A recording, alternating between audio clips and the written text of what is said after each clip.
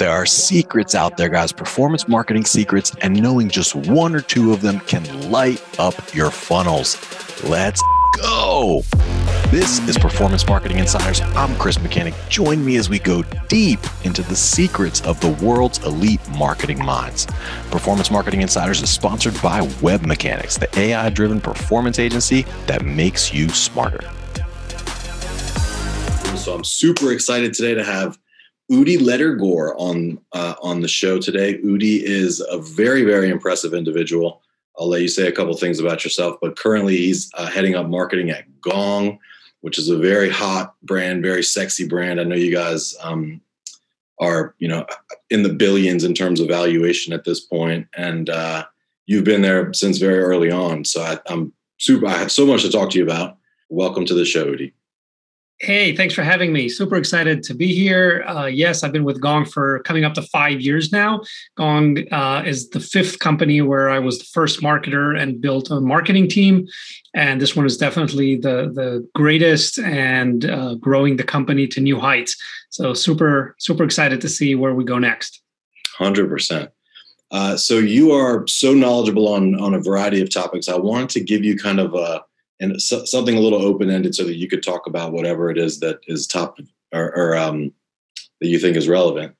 But my question for you today is, what are your top three or your top five secrets for marketing success? All right, let's get going. Top five secrets for marketing success. Number one is strategy before tactics. On the day that you get your email as the new head of marketing, you will start getting emails from every agency, tech vendor, and partner who wants to work with you. Ignore them all. Figure out your strategy before you send out your first email or do your first social post, because the easiest thing to do in marketing is get busy with activities and campaigns, and they're usually going to be a huge waste of your time and money unless you have a clear strategy behind them. So strategy before tactics, that's number one. Number two, don't produce anything that you wouldn't want to consume. If you were to receive this email, if you were to show up to this webinar, would you leave a raving fan? If not, nix it and start over. Create something that you would be excited to consume. Just like the Netflix series that you're binging on, that's the level of excitement you want to create. Number three, don't wait for inbound to come in. You need to start outbound on your first day on the job. Hire that SDR, give them a script, sit over their shoulder or install something like Gong to listen to their calls and start outbound. That's the only way you're going to make it to your next round without running out of money first. Inbound, you should start building, but don't expect it to bring in fruits before, 12 months or 18 months. Number four, never compromise on the people you hire. Never compromise on the people you hire. Every person you add can either give you 10x more value or suck up 10x of your energy. Never compromise on the people you hire. And last and not least, number five, don't obsess about measurement. Do what seems right for the brand. Even if you've got a great gut feeling, go for it. If it works, you will know, even if it doesn't show up on the dashboard. Love that. Well, that was very good and very succinct. Resonates heavily. So I particularly love the content piece. Your first piece was kind of like about noise. I am interested because I've heard other executives talk about focus. How do you evaluate different ideas, different options? There's so many of them. How do you separate the signal from the noise and determine what to do on a daily, weekly, monthly basis? Well, you need a clear objective of what am I trying to achieve this quarter? I have 4 very specific goals for this quarter, and almost every single thing I do ties up into one of those 4 goals. If I see something in my inbox or someone shoots me an idea. Just today I had to reject someone on LinkedIn who had an amazing idea that I told him I would love to do that. It's just not in the 4 goals for me this year. Let's talk next year. It might be the right time. So once you have those priorities, keep them in front of you. It gives you the focus that you need. 100%. And the Gong strikes me as an organization that is particularly close-knit when it comes to the sales and the marketing orgs, respectively. Absolutely. I've mentioned that I've headed marketing for 5 companies, and none of them were sales and marketing as closely knit as we are here at Gong. And it's a big, big part of our secret. I've written about it and I've presented extensively about it. If you're a marketer somewhere out there that is not closely connected with your CRO, or as I like to say, if you don't know how they take their coffee, you're doing it wrong. And my advice would be, number one, try and create that relationship that you know how they take their coffee and when, and be there at least once a week when they take their coffee to work together on challenges and needs and what's working, what's not working. If you cannot create that relationship, if your sales leader is not open to that relationship, you should move on and go somewhere else, because I don't know of a way to be a successful marketer at a B2B company when you're not like the two-headed machine that is sales and marketing. So how does that look? How does that play out, in real life? In real life, it looks like this. My team is deeply embedded within the sales organization. When I say deeply embedded, while we were still at the office, my head of demand gen used to sit more often within the SDR open space than he did within the marketing team. I used to go find him there if I needed something from him. Mm-hmm. Today, my marketing team members are in all of the sales Slack channels, all of the internal channels. My ABM manager is in the upmarket sales channel. The other marketers are in the internal sales Slack channels where people ask questions that we can jump and help them with, right? Just today, someone was asking about some esoteric competitor that we hardly heard about. So my competitive intelligence product marketer jumps in with an answer because he's there. We are present. We solve their problems. So they come to us for more of that. And we know exactly what they're dealing with right now. So we can stay ahead of the curve and solve that for them. If you're not there, if you don't know what your sales team is struggling with this week, you can't be there to help. They won't rely on you to help them in the future. And that's how you start drifting apart. And from there, it's really, really hard to repair. How does the marketing org use Gong, the product, because I know it'll tell you a lot of interesting things like, this is the most important objective, or like the top performers like focus on this topic more so than others. Are your marketers in there using Gong? Of course, we could talk about this a lot, but one of the reasons we love working for Gong is that we get to use our own tools. So we drink our own champagne, as we like to say. And one of the many ways we use Gong is to see how our own marketing materials and messaging and pricing are landing.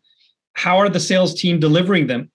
Who is delivering them? Because it's not going to be equal across the board. So we can tap on the shoulder folks that we see are struggling with delivering the latest messaging and decks. If someone's using an old version, is it because they missed the training? Is it because they didn't like what they saw? So that's one thing we do. And the other thing is we listen to the voice of the customer. So we hear how customers are responding to our messaging. What aha moments are they having? When they go like, whoa, dude, that's sick. We know, okay, we've nailed something. Let's replicate this. And we have those sound snippets. Sometimes with customers' consent, we even publish them. And it's really cool to listen to. So you can really get those aha moments in a very unfiltered way. Other things that we hear about are which competitors are coming up. What are we getting compared to? What is happening in the market? Last year when COVID hit, we heard from a lot of customers that their sales team were having to go through their buyer's CFO to get approvals for deals that were way below the threshold that they previously had to. So we quickly created content for our customers how to get through the CFO and created a template for that. That became our number 2 or 3 most downloaded piece of content within a few weeks of launching. Because we had ears in the market, we heard what the market was struggling with, we could put out content to address that immediately. And I honestly don't know how other teams do it these days. Yes. So we talk here internally a lot about strategy, and we oftentimes almost joke because the word strategy is so broad. It means a lot of things to a lot of people. It's difficult to define or pin down. Your number one thing was, hey, figure out the strategy. Like, what in your mind are the core elements of strategy? Like, if you have a blank page, with 10 slots where you need to fill the strategy in, like, what are those slots?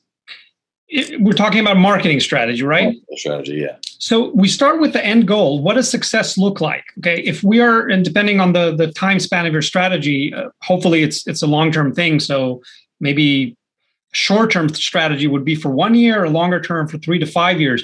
What does success look like?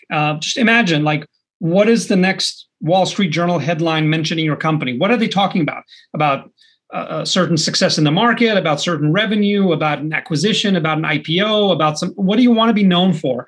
Start from that and then work back. Okay, where am I right now? What do I need to do to get there? And you re-engineer that, saying, okay, let's say I want to be. I remember the one of the first strategy meetings we had, I think 5 years ago, was within a year, we want to have double the social media mentions of all of our competitors combined.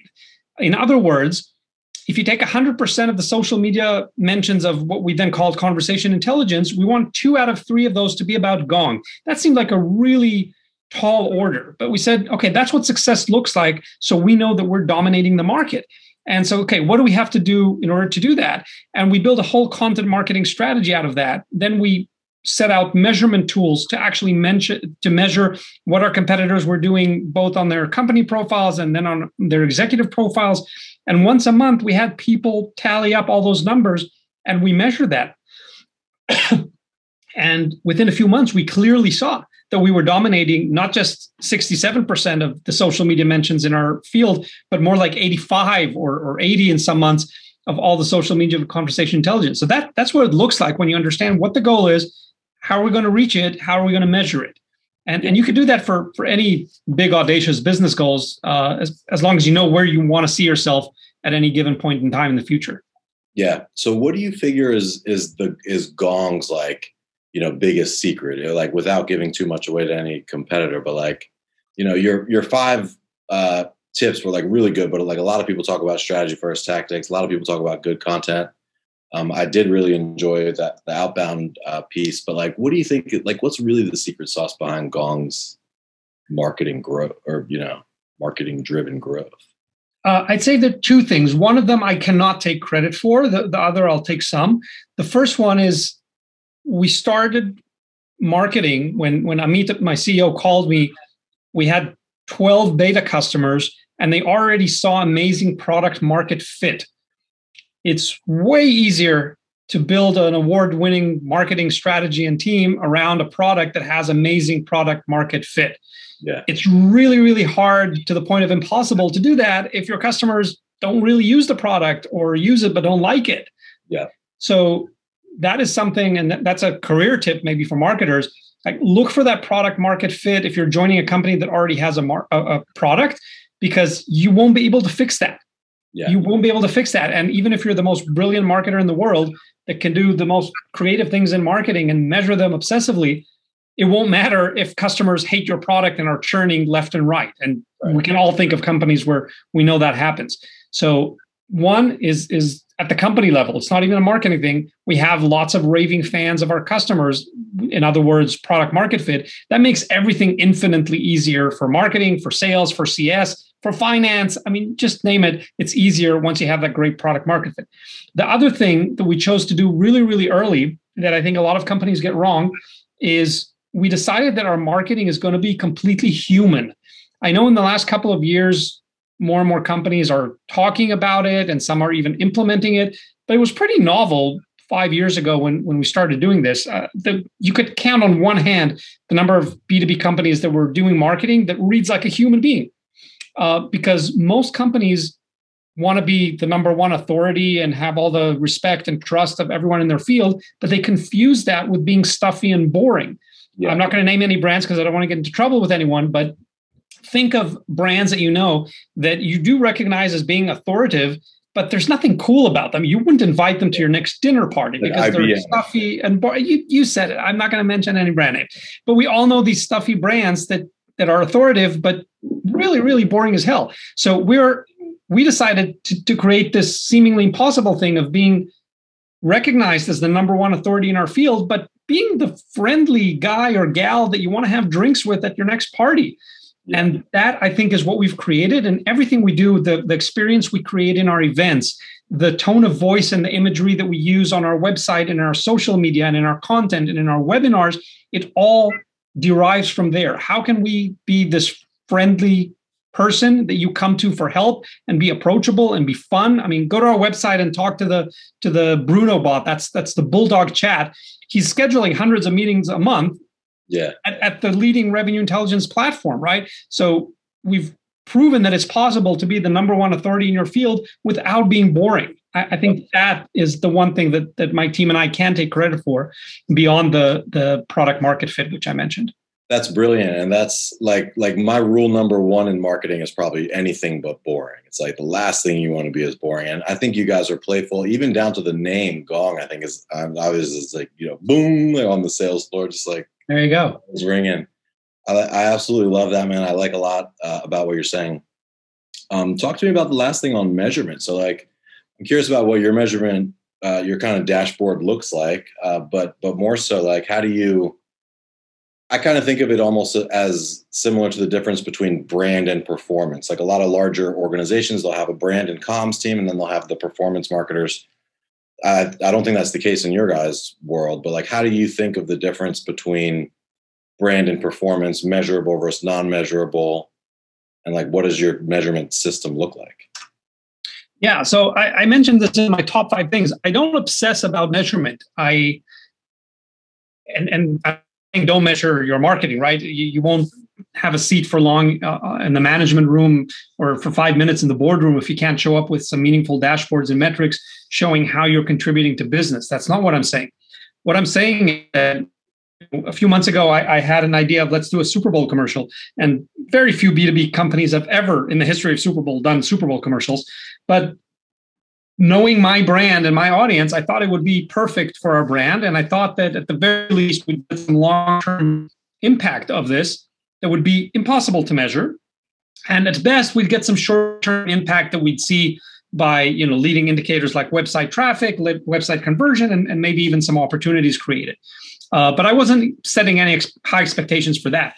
And I got my CEO excited, and then I got the CFO's approval, and we even checked with a few board members, and they said, normally we would have said no to other companies, but at Gong, we know that Udi sort of knows how to do these things creatively. We trust you to do this. And I've got those emails from the board members. So my CEO forwards them to me with a headline that says, basically, your neck is on the line. Good luck. And then I went and did a Super Bowl commercial, and it felt right because I was getting text and messages on Super Bowl Sunday from AEs saying that they've gotten hundreds of messages from their prospects that day. Think about it. Wow. An AE getting hundreds of messages from the prospects. I just saw it on the Super Bowl. Oh my God, that's amazing. That's so exciting. I want to move forward. We had interviews with candidates that week that wrote in an email, the reason why I took the recruiter's call is because I saw your Super Bowl commercial on Sunday. So we're getting all this anecdotal ROI. But wait, I say the best for last. At the end of the week, it turns out we broke all of our records for new business opportunities created in a single week at Gong. So we had the best week ever for new business opportunities. So even the grumpy CFO got the short-term ROI that we were looking for. Tim, we love you. You're not really grumpy, but it makes a better story. So my point is, I was very comfortable charging forward with this, knowing that I would likely not be able to measure a lot of the impact. I got fortunate and lucky that a lot of the impact was measurable at the end of the day, but I keep doing these things. We've since sponsored a bunch of other TV programs. Some of them probably were a complete flop. Others probably will have a long-term impact that we can't yet measure. And I've done out of home for the same reasons. And I'm experimenting with radio and podcasts and a bunch of other things that are really hard to measure. But if you have a strong gut feeling that this could work for your brand, you should have a reserved part of your budget, 10, 15, maybe 20% of your budget to do these things with, and they usually pay off. I love that. I love that sentiment. And in a world of, data, measure everything, test everything, I just love the message of like, use your intuition, go with your gut sometimes. And absolutely. I love that. Udi, where can folks learn more about you or Gong? So Gong, you would find at gong.io. That's the best place to go. Subscribe to our blog, even if you're not ready to buy revenue intelligence yet. You don't want to miss Devin Reed and the content team's blog. We come out every week with amazing content that really helps salespeople and sales leaders everywhere. The best place to follow me and connect with me is on LinkedIn. So there's only one Udi Ledergor, so I should be pretty easy to find. And I don't post every day, but hopefully when I do post, it's helpful. Perfect. Yes. And I can attest to that. Gong is an awesome product, kind of a category creator in my view. And you very much practice what you preach in terms of only content that you would want to consume yourself. Even the free content is next level. I know time is up, but I've really enjoyed it. Will you come back sometime? Of course. Thanks for having me. And let's stay in touch. And that's a wrap. Thanks for joining us today. For show notes and other episodes, visit us at performancemarketinginsiders.com. This podcast is sponsored by Web Mechanics, the performance agency that makes you smarter, offering AI-driven search, paid social, analytics, and conversion rate optimization for financial services, health, B2B, and SaaS brands that know. Hey guys, exclusive for listeners of this podcast, you can get a performance marketing assessment for free. And this isn't some cookie cutter automated report. It lays out detailed, specific things you can do right now to unlock limitless growth and nirvana level personal satisfaction. To claim your free assessment, just go to performancemarketinginsiders.com/audit and you'll have your custom report within just a few days.